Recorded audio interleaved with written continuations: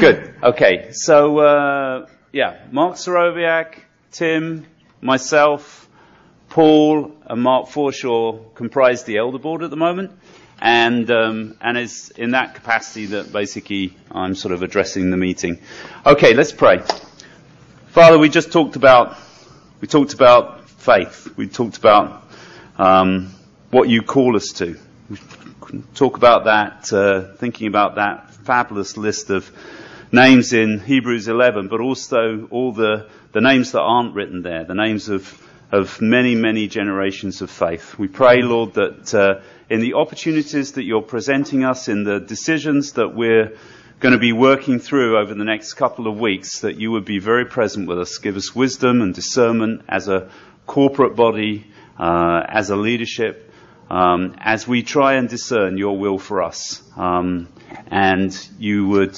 pray, Lord, that we would be sensitive to your Spirit in all these decisions. Amen. Good. So I just wanted to start out with this. If you guys aren't familiar with this yet, this is what I preached to in the last sermon series, and this really gives you an illustration of what we're doing as a church so that you can understand everything in terms of the cross should shape everything we do, that should shape us individually, that we want to call people to engage God personally, should shape our relationships, that we want to connect in accountable relationships.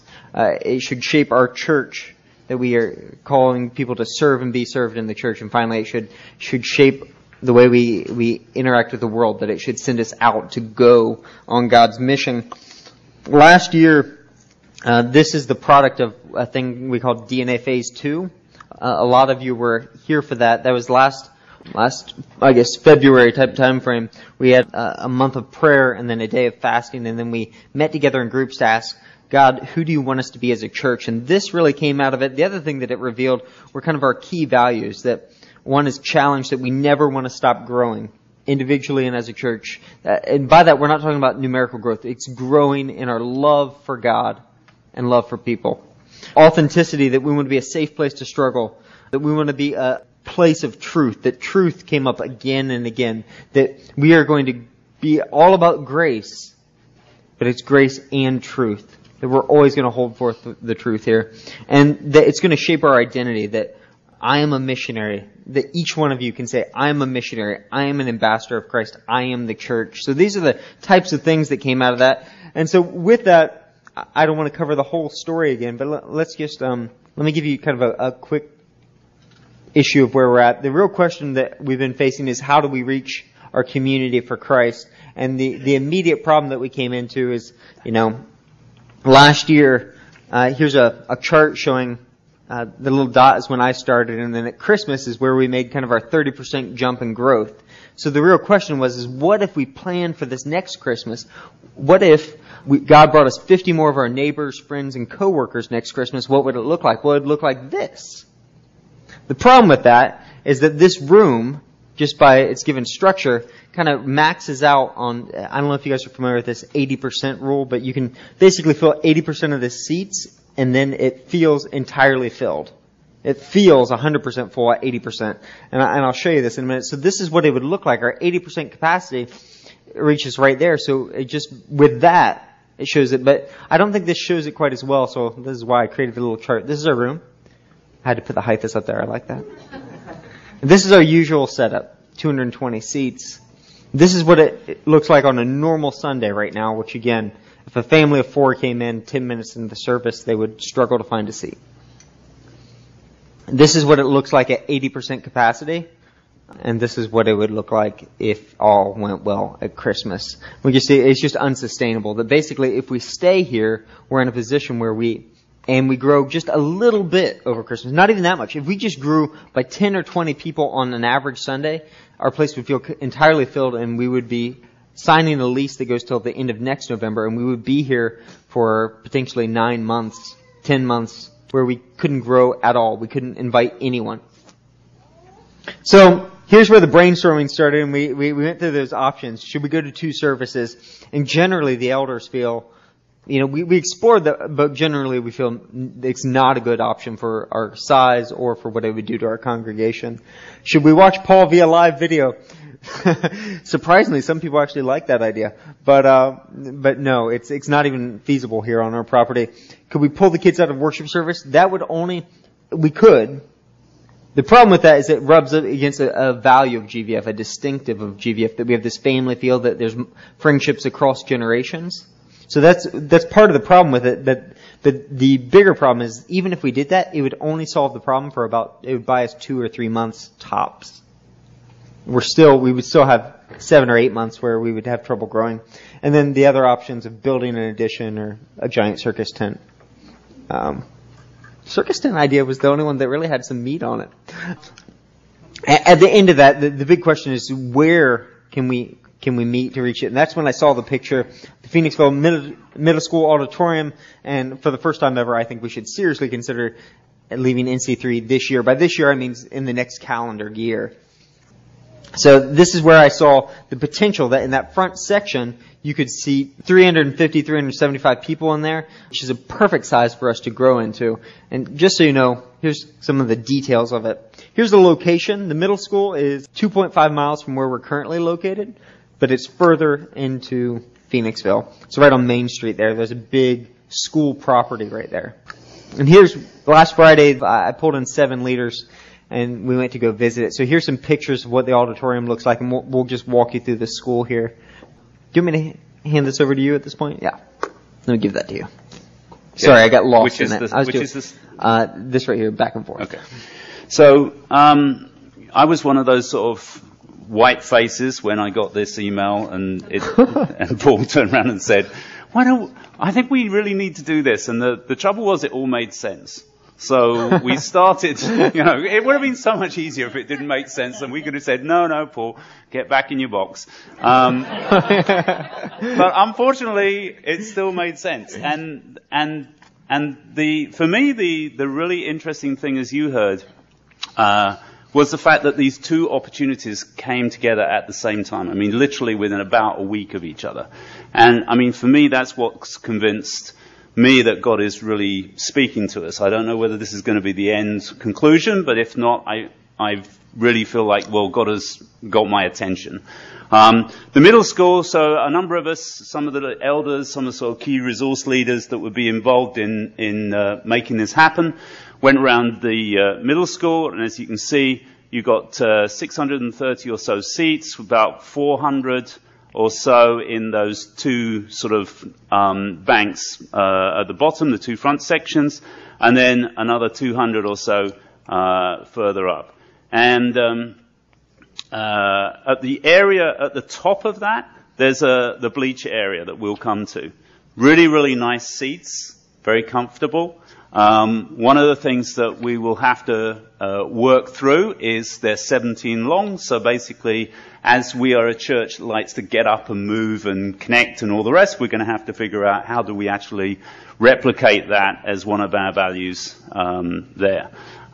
This is the area that essentially we would have to sort of curtain or partition off in some way, shape or form to actually make it feel like there's a sort of some sense of sort of intimacy in that sort of front section. But phenomenal facilities. I mean, state of the art. They just spent $59 million on this middle school. It only opened in August. State of the art sound systems, state of the art lighting. Basically the band and our view would be that the band and Paul would actually be at the bottom on the same level with the seats. So we wouldn't put them up on the stage and bow down to them because we know what happens, in that context. So there's the sound system. This is the entrance to the middle school. So there's actually 3 entrances. We'd only use one. We would deliberately just use a wing of the middle school so we could actually lock off the remaining corridors, especially with children running around and everything else. The amazing thing is that we can get what we need out of that wing. You go in, there's a big entrance and welcome area and a concession stand that has all the sort of sink and facilities that we would need in terms of fridge and everything. So we can have coffee and donuts before we start church or after.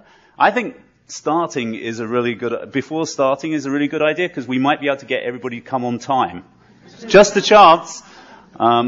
So the bleachers area is this would actually open up 300 more seats. We're not going to need that. We won't be probably touching that. But this becomes a really good area for preschool and nursery kids. And there's a divider, a partition that comes down where you see the end of the back row of the seats here, that separates this off. It's got separate doors that come on, and there's a divider that actually comes down. Classrooms, there's at least 3 or 4 classrooms on the second floor that would be suitable for some of the Sunday school. And there's actually also a really nice adult Sunday school area potentially as well. There's a big cafeteria that we could use on occasional times, and a very nice seat that Paul wants to talk about. Yeah, I wanted to talk about this seat for a specific reason, because this is more than just a nice seat, in my opinion. I want you to think about this. This is now the place where every junior high and senior high performance in the Phoenixville Area School District will take place. Lots of community events. So every family in the Phoenixville Area School District will at some time sit in this seat. They're going to know where to park. They're going to know where the bathrooms are. It's going to feel like their place. It is their place, and we would just be renting it. Do you know how much that lowers the barrier versus do you want to come to my church that you've never been to, or a conference center you've never been to where you don't know where to park, you don't know where the bathrooms are, you don't know where the entrance is, versus do you want to go to a school that you've already been to many times and come check this out? It completely lowers the psychological barriers, which is huge. Next thing, just to throw this out so that you guys know that all the research shows, and this is in your stuff, that new buildings really do reach new people. They just do. If you have a nice new building where it's comfortable, it reaches new people. Now, why does that happen? The stuff that you'll see in the handout there, and I tend to believe this through Ed Stetzer, who's a big church research guy, he suggests that a new location, the reason it reaches new people is because if the whole congregation is excited about reaching more people through a building, the church will grow. It's about the vision that we don't exist for ourselves, that we use buildings and resources to reach our neighbors. That's what this has to be about. Go ahead. So, but NC3, this conference center, doesn't just offer us an auditorium. Mm-hmm. It actually offers us a lot more. It's a place that, we actually say is the church's, home. It's our place. It's the place that we can have a sign and say this is where we are. It's a place where we've got offices. It's a place that we've actually got, midweek meetings actually running in. So, a middle school, however nice, however incredible, and it looks to me more like a university building than a middle school, being honest. I can't believe that, how nice it is. But essentially, isn't going to be enough. So, for me, the fact that this other opportunity of Bridge Street coming along is really important. Because essentially it starts to actually give us our home, our place, our signage, our offices, and where the church is, where our home is. And the middle school then is where we meet on Sunday for worship services. So this is Bridge Street. This is the picture you've just seen. Immediately, so that's the map of it in terms of from where we are now, which is the GVF, up to Bridge Street in Phoenixville, just opposite the cinema. What it looks like in terms of on a sort of a busy day. That's First Friday, I think. That's immediately opposite. It's actually on a walking street. One of the nicest things about this particular property, despite the way it looks inside, is the opportunity of where it's situated. It's all location, location, location. It's got the walking street coming alongside it. It's got a separate entrance onto the walking street. There's space enough to actually put tables and chairs around in the sort of summer. There's a glass-fronted storefront on both sides, so both from the walking street as well as onto Bridge Street. So, this is what, on the... First Friday. On First Friday, and Blobfest and all the rest, it looks like, and there really is a lot of people around. Anna and I went up on First Friday 2 months ago, and we couldn't even find a car parking space. I mean, it was just ridiculous. So this is the place where people are. Admittedly, during the week, that's not true in terms of, sort of during the day and everything else, but that's when we would use it for other purposes. So this is a sort of schematic of what it could look like. You can see a sort of a performance area.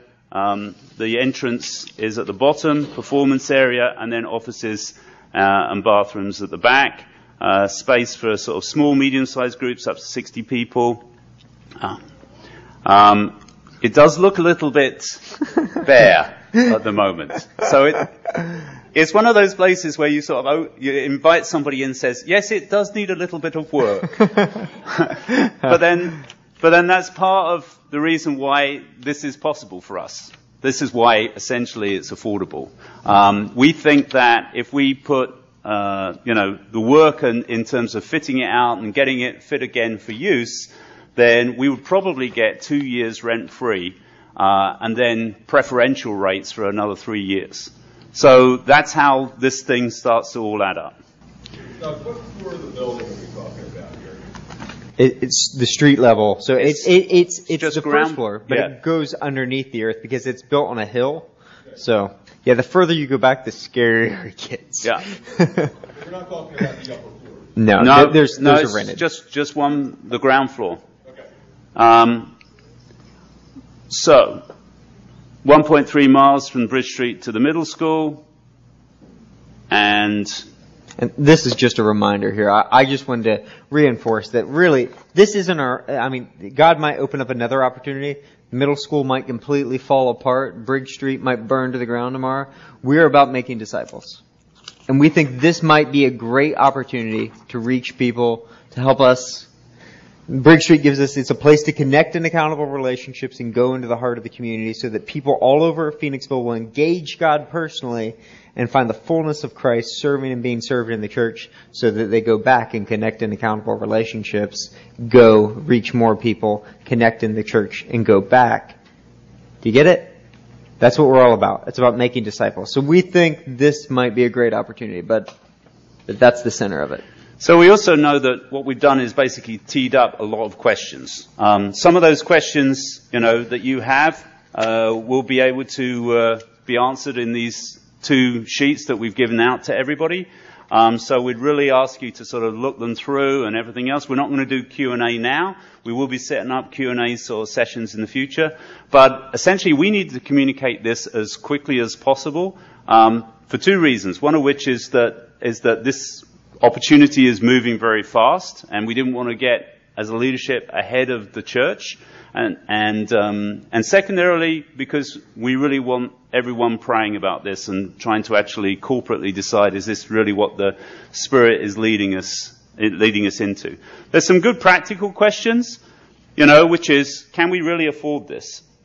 And the answer is yes and no. Probably. So I bet you all feel really confident now. Yeah. So let me explain that. So basically, firstly, at the moment, we're coming to you without the whole things, without all the I's dotted and the T's crossed, because we want to involve everybody in this, decision and opportunity.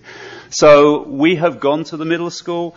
We know publicly what they talk about for, one-off events, but we don't know what they're going to turn around and say they really want as an annual fee for a partnership that is multi-year.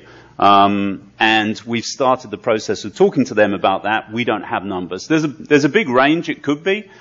We think, as best we can tell at the moment, it would be something like what we're paying for NC3. Maybe a little bit more, but affordable. So that's one of the sort of probably situation. We would need something about $80,000 to fit out Bridge Street, make it habitable and useful, and also to actually cover our moving costs to the middle school. We think that we could cover that in two different ways. We would propose a Christmas appeal, and we would ask, as a sort of capital appeal to cover some of that. And we also still have a ministry fund which is a reserves fund that's got $70,000, $69,000 in it, if we really needed to actually touch that. So that's why we're saying, yes, this is basically affordable. We don't have all the numbers. We haven't gone into Bridge Street and got, all the cost estimates and all worked out and everything else. But we are looking at that, and we have had both Greg and Brian looking at that and giving us professional opinions in terms of construction costs and such like. So let me jump in one thing just to tell you about the year-end giving. What we're not talking about is a capital campaign. Let me just be clear. All right. You will never see a big empty thermometer up here with me filling it in. That's not what we're talking about. Last year, on top of normal giving, you guys gave $19,000 just to upgrade our sound system. And we think you guys are really generous. And if you guys buy into this vision and you want to see GVF on Bridge Street and reaching our community in this way, I think you guys could cover a lot of that cost and not even flinch because you're so stinking generous. I mean, I'm just not worried about the funds at all. I believe in it. I want to give to it. So that's what I'm saying. This isn't a long-term capital campaign. This is a one-time. If you feel led by the Lord, give to this. And that's it. That's all you'd hear from us. And the other thing is that, this shows you our giving, which has actually climbed and increased 30% over the last year. And one of the reasons why we said probably is that, we do think that we would have to actually grow at something like 10 to 15% within 2 years' time for us to actually sort of afford this on an ongoing basis. But we also believe that if we actually took up both opportunities and we fitted it out and we were really creative in terms of how we use both, then 10 to 15% would be a really low estimate of what we think the church would grow at. I mean, lots of unknowns there, so we're not trying to sort of skate over that. In terms of what we would love you guys to do, read the materials. We're going to be around, talk to any of the elders, Tim, Mark, Paul, or myself afterwards or at some other time.